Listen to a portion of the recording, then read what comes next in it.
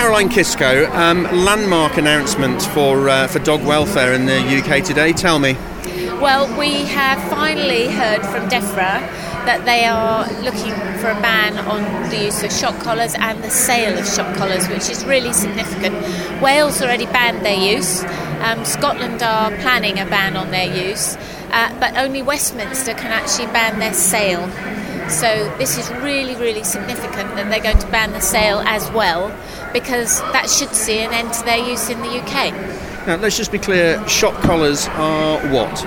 Well, they're a collar that you put around the dog's neck. They have two prongs, and the prongs sit against the neck.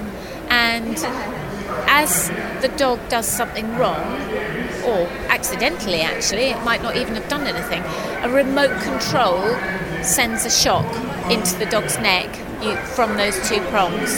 So the theory is that you can train a dog not to do something you don't want it to do.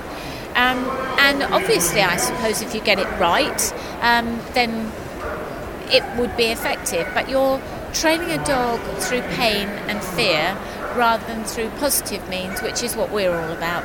Many of the trainers that I've spoken to over the days here at Crufts are absolutely completely aghast that these things still exist, and it's been a lot of work and a big campaign to get these things banned. Yes, they are commonly used in North America, but largely they're used by people with one of these remote fences. So there's a buried fence or a buried ring under the ground to contain the dog in a garden. The dog wears a shock collar, but it's activated by the dog approaching this fence line, this invisible fence line. So to some extent, I suppose those are slightly better because the dog actually is in control of the shock itself. So if it keeps away from the fence line, it won't get a shock. So it's not a remote activation as the other collars are. Those are the ones that we are really appalled by, but actually the government's talking about getting rid of all of them, so it's really good news. New legislation to ban them is one thing. Unfortunately, things like this get driven underground, Caroline, don't they? Absolutely. It's a real concern that they should continue to be used simply because we won't be able to see them being used.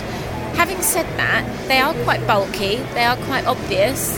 I think if the general public knows that they are banned, and people will catch on. We know that the general public is, similarly to our audience here, is appalled by the idea of their use, as are MPs.